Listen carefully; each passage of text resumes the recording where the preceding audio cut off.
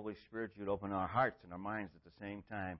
And again, we ask all those distractions and things that would keep us from being able to focus, Lord, would be set aside, that we might draw close to you and close together and in your word together. In Jesus' name, amen.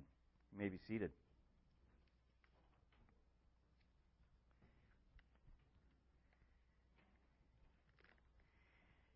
This morning we'll be continuing in the 13th chapter of Romans. And today we'll be starting at verse 8.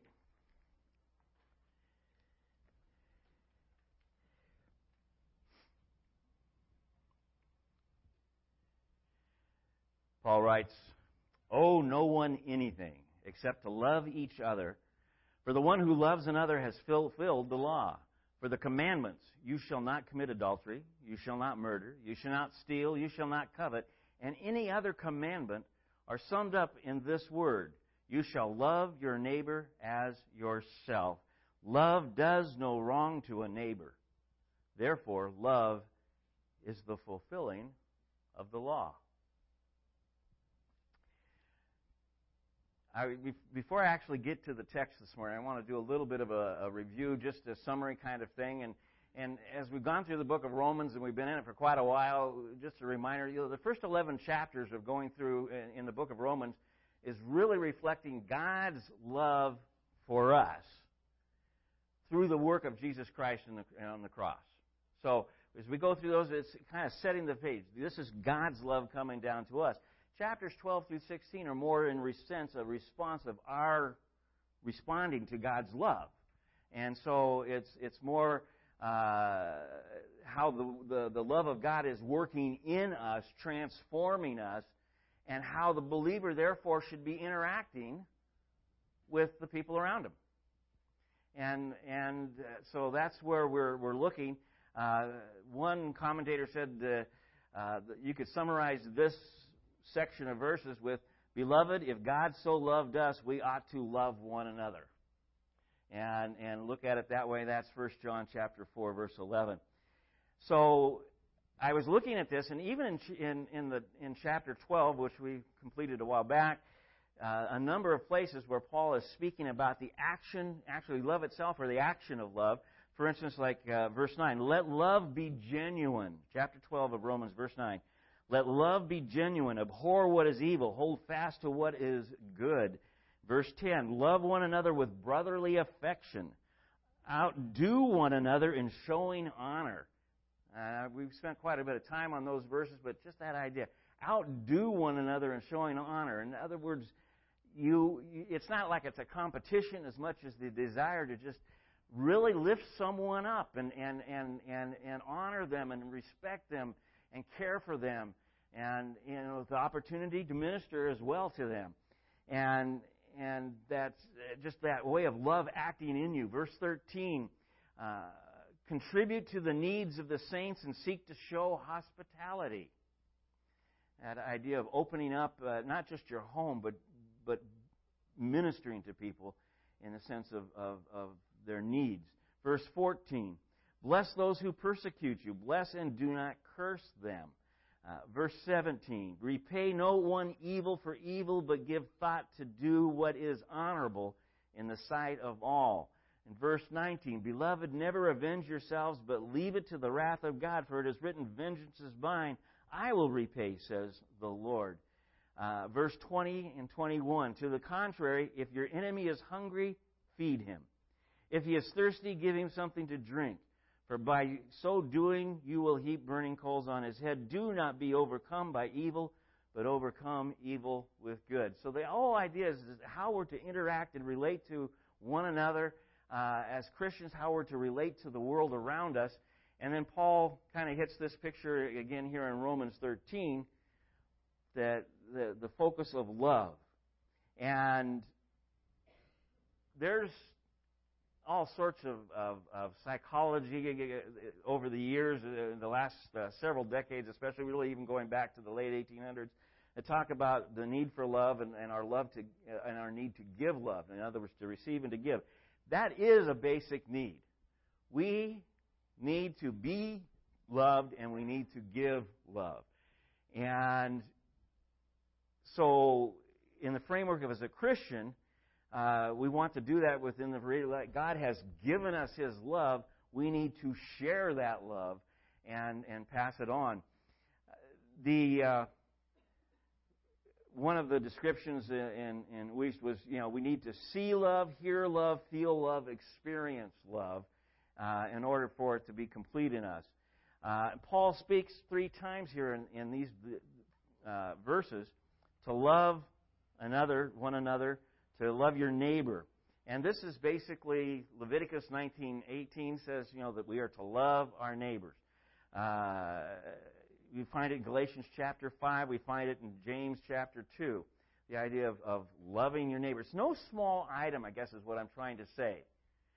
And I don't think that we think about all the other things that Christians are supposed to do, but this is the one that's mentioned over and over and over again. In fact, even here in the book of Romans, we keep hearing it come up. And so we're going to take that focus and look at it this morning. We start with the reality, God's love for us. It almost, you almost sometimes, because it's so overused, to go to John 3:16, but it's there and it's powerful. God so loved the world that He gave His only begotten Son, that whosoever believeth in Him shall not perish but have eternal life. What a powerful picture. God so loved. John 13, Jesus tells the disciples that you are to love one another, and the world is going to know that you are my disciples by the way you love each other. We look at John 15, verse 12. This is my commandment, that you love one another as I have loved you. In verse 17, these things I command you so that you will love one another. Over and over and over, we see this picture of needing to love. Now, as we look at this chapter, specifically chapter 13, we do have the verse in verse 1, the phrase, let every person, that was verse 1. Verse 8, owe no one anything. Now, some people take that verse and just parse it out like this, and we're not to owe anyone. Therefore, Christians should not borrow any money. We should never be in any kind of debt, never use credit cards. And I'm going to suggest to you, I'm going to say where I stand on this, and that is not what that says. And we'll put it back into context in a minute. But the Bible speaks very clearly to borrowing and lending, and the process that it would go through, and the reality of how not to use to charge exorbitant and ridiculous interest rates and all sorts of things that the Bible speaks to about it. And so it's something else that we're looking for here. And I want to backtrack to verse 7 for a minute. Verse 7 says, pay to all what is owed to them. In other words, at some point you have owed something, pay to all that is owed to them. And then very specifically, certain areas. If you have taxes, pay them. If you owe revenue, which is a form of tax, then pay it. But now we see an abstract of this idea of what you might owe somebody is rather than something physical like money. If you owe somebody respect, then give it to them. If you owe somebody honor, then honor them.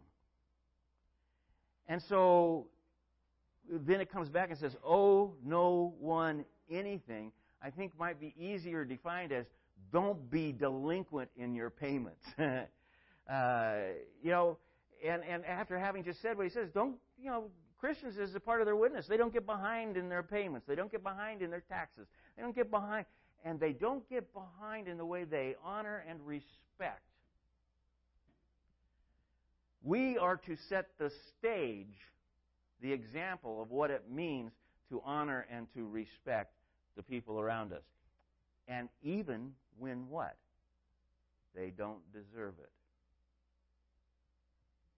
Again, we think of the first 7 scriptures, the talk that Paul talks about there in chapter 13 about submission to the government, to the people in power, and very specifically at one point he writes in another book, submit to the emperor. Okay, and who was the emperor at the time again that Paul was writing this? Nero.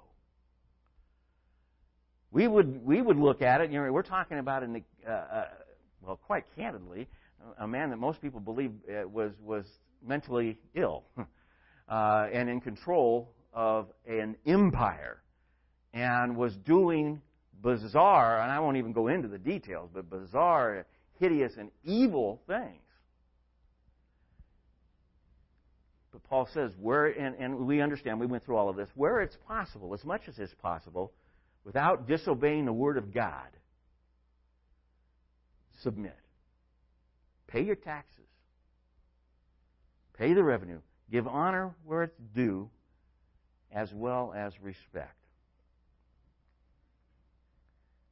The other side of it was not to be delinquent. I could put it in reverse and say, be paid up in these areas of giving honor, respect, and especially the area of love.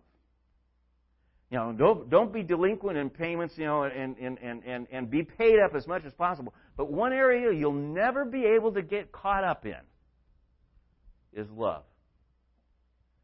You can say in a sense of a perfunctory sort of way, I have done the honor that I'm supposed to do, I've paid the respect, but you'll never run out of room to expand your love and to love more. Even our enemies. How do you love an enemy? Well, one thing is you're told, you know, to pray for them.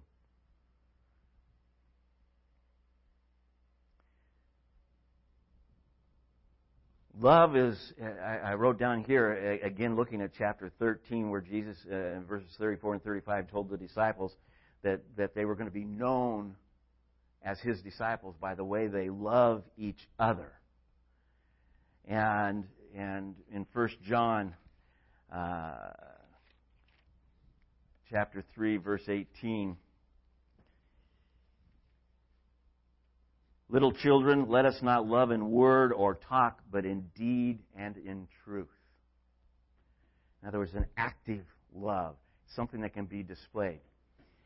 And this idea of love, and even your enemies, again, chapter 5 of Matthew, even our enemies, is the idea that how, not only when you're around somebody, but how you regard people when you're not around them, but maybe other people that you are around. For instance, I can tell you, I've been in the grocery store in one aisle and hear somebody talking in the other aisle or down the aisle about their pastor or someone else in the church, and not particularly kindly. Now, coming, you know, if I were coming from a non-Christian point of view, my first thought would have to be, and it has been in the past when I've heard that kind of stuff before I was a Christian, why would I want to be a part of that? How important are our words about people and the idea that how we're to express and to honor and to respect and to love outside of the context of being with that person? A lot of times we think, while I'm around this person, I will be kind, I will be polite, I'll strive to be as loving as I possibly can, and I'll work at it. But when we get away, we don't hesitate to talk about them. And I'm going to suggest to you that that is equally wrong, in or out of their presence. We should be noted as people who have the kind things to say about people. I recall when Pastor Helton passed away, and then in his funeral service, first off, I was so amazed at how many lives that he had touched all over Northern California, from San Francisco up to up into Oregon. And his funeral, they did it at the River Lodge because no church around here was big enough to hold it. And you'd have thought it would have gotten redundant for a minute, but it was just so amazing that person after person after person got up and said, I never heard him speak an unkind word. And I was really pretty close to Randy, and he helped me through a couple of crises in my life. And went through a number of things that pastors go through. And sometimes you're up and sometimes you're down. But I can tell you, it's true. He never laid the blame on anybody else. He never pointed the finger. And I don't know that he always felt that way. But he was cautious and I think respectful of verses like this, of how he treated anybody, anywhere, anytime. And that has been a powerful thought to mine. What if I looked at, and at a funeral service, it's kind of like the epitaph of your legacy. That's not a bad one to have, is it? I never heard him speak an unkind word about anybody. Now, it doesn't mean that Randy didn't have principles, that he didn't get on the edge and say, this is what's right and this is what's wrong. But he never did it with disdain. He never did it with that anger, or he never did it in a sense of in a way that would bring somebody down. He was always looking for the way to solve a person's need and to lift them up. That's what we're talking about here. Paul makes a very specific, he picks out 4 of the 10 commandments that, if you really love your neighbor, you're not going to commit adultery. Well, think about it. That's a pretty real picture. If you really love, now maybe we even need to define really love. That in every case in Romans here, it's the agape love that Paul is speaking out here in chapter 13. That unconditional love. Why? The very first thing was that in adultery, I'm showing the husband. Let's say in my case, if it's me, I'm showing the husband no respect, dishonoring, and showing that I don't care for him and about him. And the irony of that is that I'm doing the same thing to his wife. I'm not showing her any respect. I'm dishonoring and disrespecting her, and truly not loving her either. Not in the biblical context, and not the way. So he picked adultery out as one of the areas. Murder. And you know what Jesus said about adultery and murder both. Even in your mind.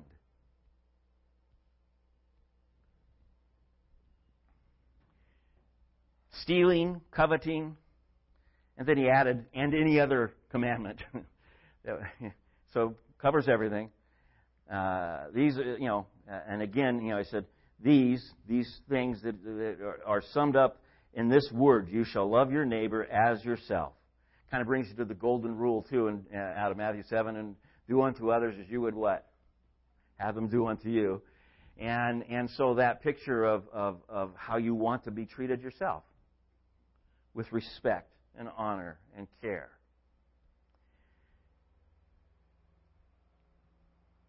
And I know when I get out of step with this, I realize I get a critical attitude. And it may be towards a specific person or it could be towards a specific group, but normally, this kind of anger that he's talking about normally is that one-on-one kind of thing. And it gets to the point where I'm critical of that person, and it's just, in conversation it slips out. Somebody says, well, so-and-so does this or something like this. And I said, yeah, just like George.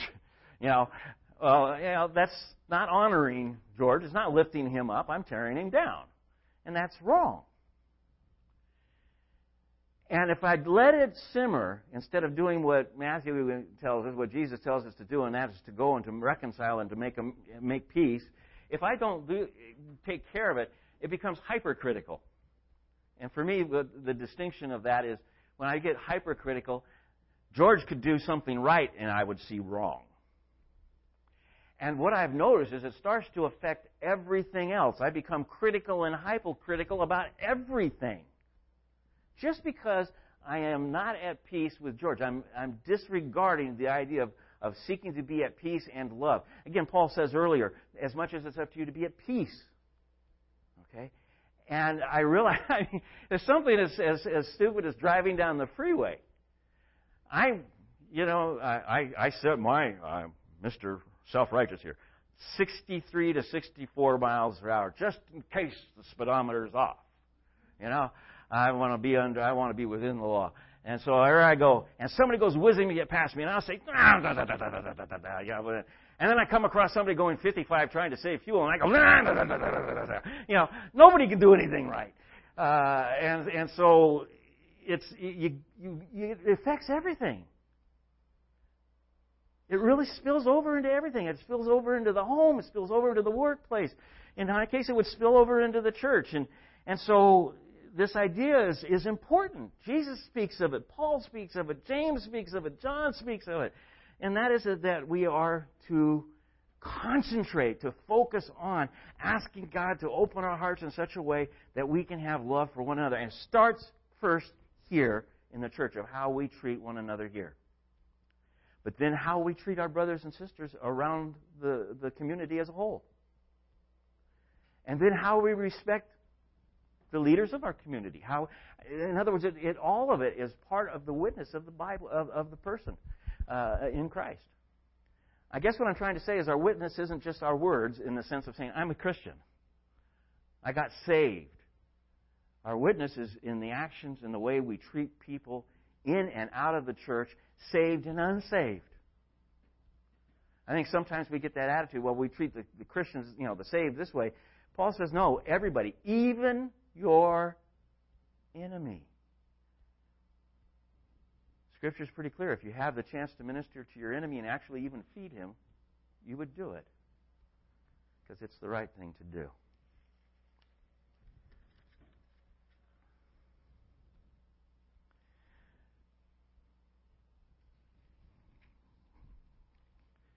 Get back over here into Romans.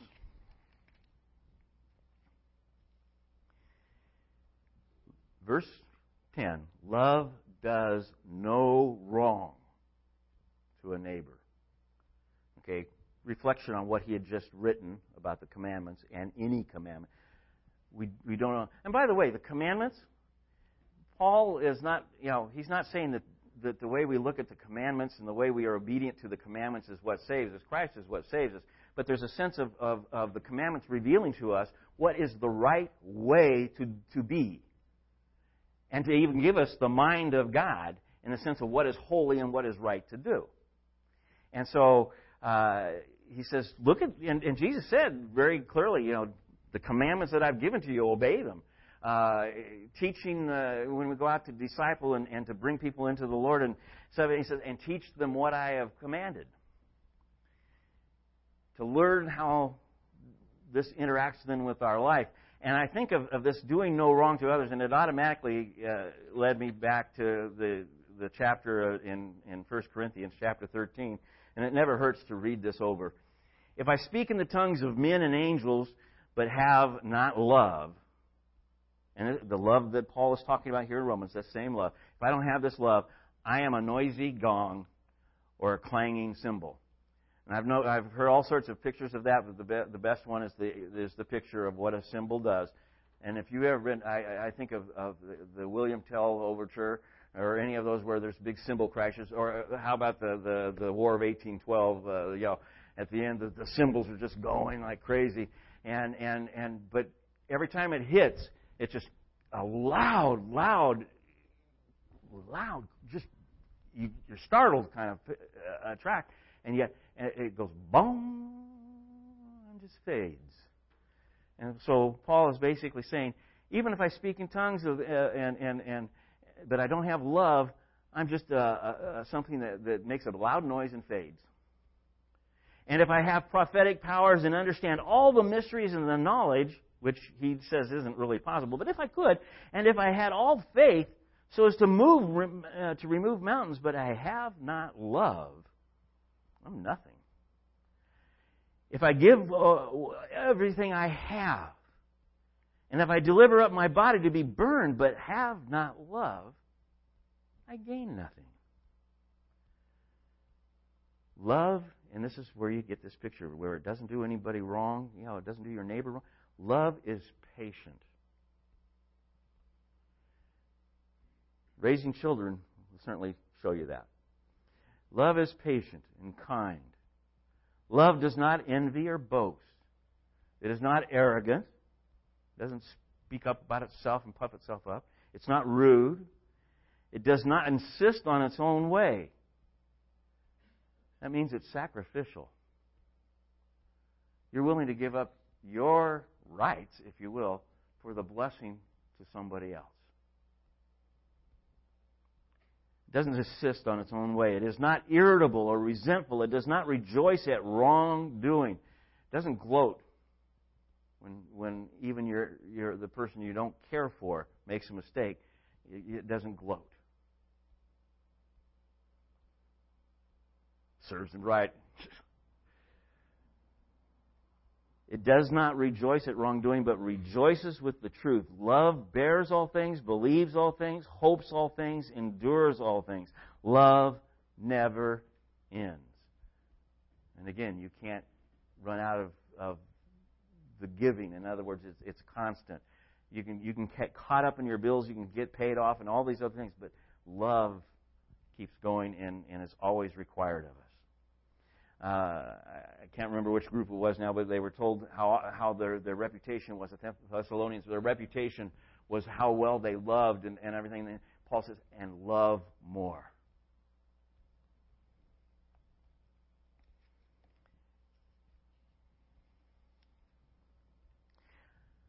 I sat back just contemplating this and thinking, God's love for me. I got very personal in my thoughts about it. And I thought, wow, when God loved me from the time I was born. And then it was that reality check. No, He loved me before the foundation of the world. Now, I know He loved you too, but I'm just, He loved me before the foundation of the world. And He's going to love me eternally. And I realize it's kind of like saying I've never not been loved by God. And it gave me goosebumps again. I don't know why, but that just overwhelms me. The God of all creation loves me. The incarnation is the proof. Jesus, the Son of God, emptying Himself, becoming flesh, becoming a man, even a servant to men, even to the point of the cross. And what Jesus did on the cross was He took and again, I'm still personalizing this, He took every wrongdoing, every sin, and I'm going to be very specific about it, every missing of the mark. The bullseye is God's holiness.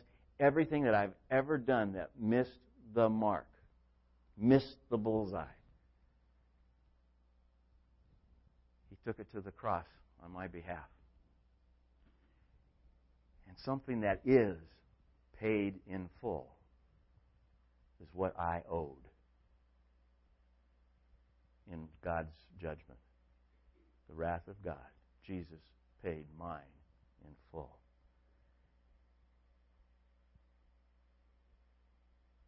And I look at that and I'm just amazed. And you come to that picture, we sang it. What's going to separate me from that love that He has? Nothing. Nothing created can separate me from the love of Christ. It's an amazing thought. Not only is it nothing, but I am viewed and will be received eternally with no condemnation, no judgment due to my sins, because Jesus took care of it for me. In His infinite love for me, He finitely, in other words, He paid it off, paid in full. So the debt is paid, there's nothing owed there, but yet His love is I draw from. And so this picture of realizing, where does my love even come from that I can have for you, that I can have for my wife, that I can have, that Paul's talking about? It comes from Him. It's not something that originates with me. It originates with Him in me through the Holy Spirit. So how do I wrestle, with this in the sense of wanting His love? Well, I think of what he says in Galatians is to be not to look to the world to be filled with wine, but to look to be filled with the Holy Spirit. And within my prayer life is that desire, that want to be continually filled with the Holy Spirit, that I might be who He wants me to be in every situation that comes up. Now, I interfere with that constantly. So therefore, I need to be praying it. How often? Constantly. And what's the indication? How do I know if it's working? I'm not the person I was. And hopefully, my wife would testify that I am not the person I was when I first became a Christian.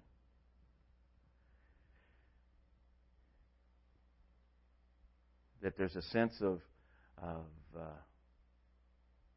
love that works through me, and that it becomes somewhat obvious in my day-to-day walk. As we filled with the Spirit, walking in the Spirit, he says, the fruit of the Spirit, the fruit of being filled with the Spirit, the fruit of walking in the Spirit. We all know the verses, Galatians 5:22, 23. The fruit of the Spirit is love. And you've all heard me probably at this point preach on this before, but love is singular here. It's not the fruits of the Spirit that is spoke about. The fruit of the Spirit is love, and I believe demonstrated in 8 ways. The fruit of the Spirit is love, and we see it in the joy, the peace, the gentleness, the self-control, the patience, the kindness, the goodness, the faithfulness. And he says, against such things there is no law. Or in verse, do these things, you fulfill the law.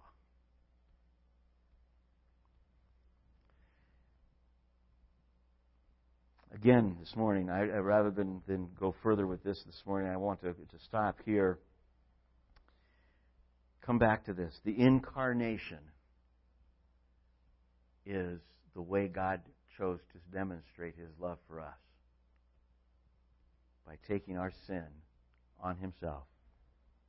Jesus Christ, the Son of God, God in the flesh. As a result, and I'll say we at this point now, we will never know the wrath that we deserve, the judgment that we deserve, because Jesus took it on for us. That's how much He loves us. That's the perfect picture of sacrificial love. And He tells us that we are to have that same kind of love, sacrificial love. And you've heard me say this many times, I'm third. God is first, the other man is second, and I'm third. And when I take that attitude, it means everything I can do to make the other person well, whole, encouraged, uplifted, loved is my responsibility. And if it costs me something, that's okay, because my joy comes in seeing their blessing. Even an enemy. You know sometimes how hard it is to see someone you love or in your family or whatever get blessed in some special way, maybe especially financially or something, and you kind of get envious and, well, even, we're not supposed to be there, but even our enemy, when they get blessed, we can turn around and say, God, let them see you in that. And pray. Love completely in Christ demonstrated. He paid in full my sins, my judgment, so that I can eternally rest in His love with no condemnation. Ask the ushers to come. We served communion this morning, and as you take the emblems, hold them until we've all been served, and we'll share together.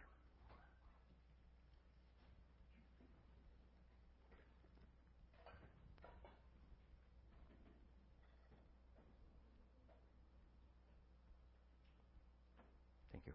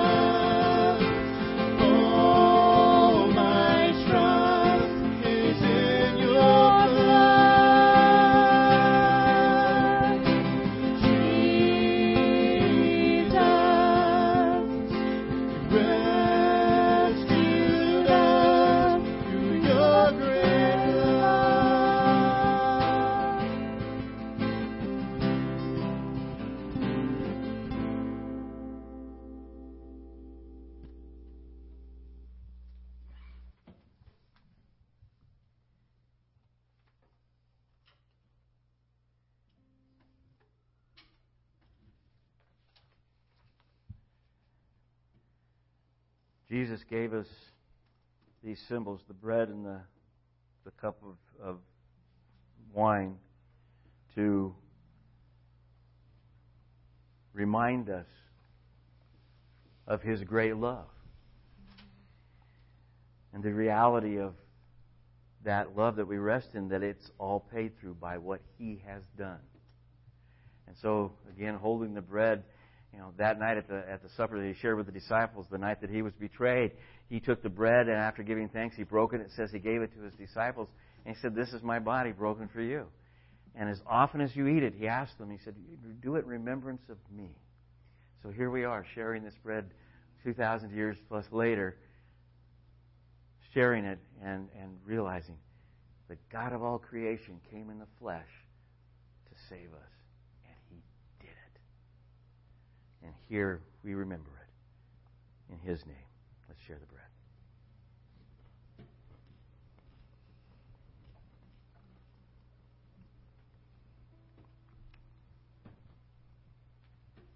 And holding the cup up at the end of the meal, He said, "My blood poured out for you." And Paul makes it clear that this is something we're to do until He comes again. And so here we are, doing this until He comes again. And it's in His blood that we have the confidence. Not this cup of juice, that, in His blood shed for us, that this symbolizes. And as we do it in remembrance of Him until He comes again.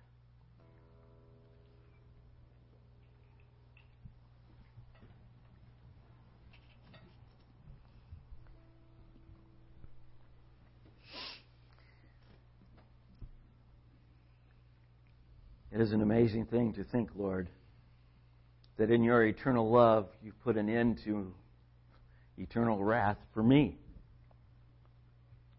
Paid in full. No condemnation. And as each believer rests in you, we rest with a confidence that through your blood, through your sacrifice, through the pouring out of your life to cover our sins, your perfect sacrifice is received by God in our place. Thank you. We rest in your grace, your mercy, your love. And we ask, Lord, that that would indeed provide that love for us, that we would have a joy and a peace and a gentleness and a kindness that overflows in such a way that it is the testimony you want and need in the community around us. That others might ask, why?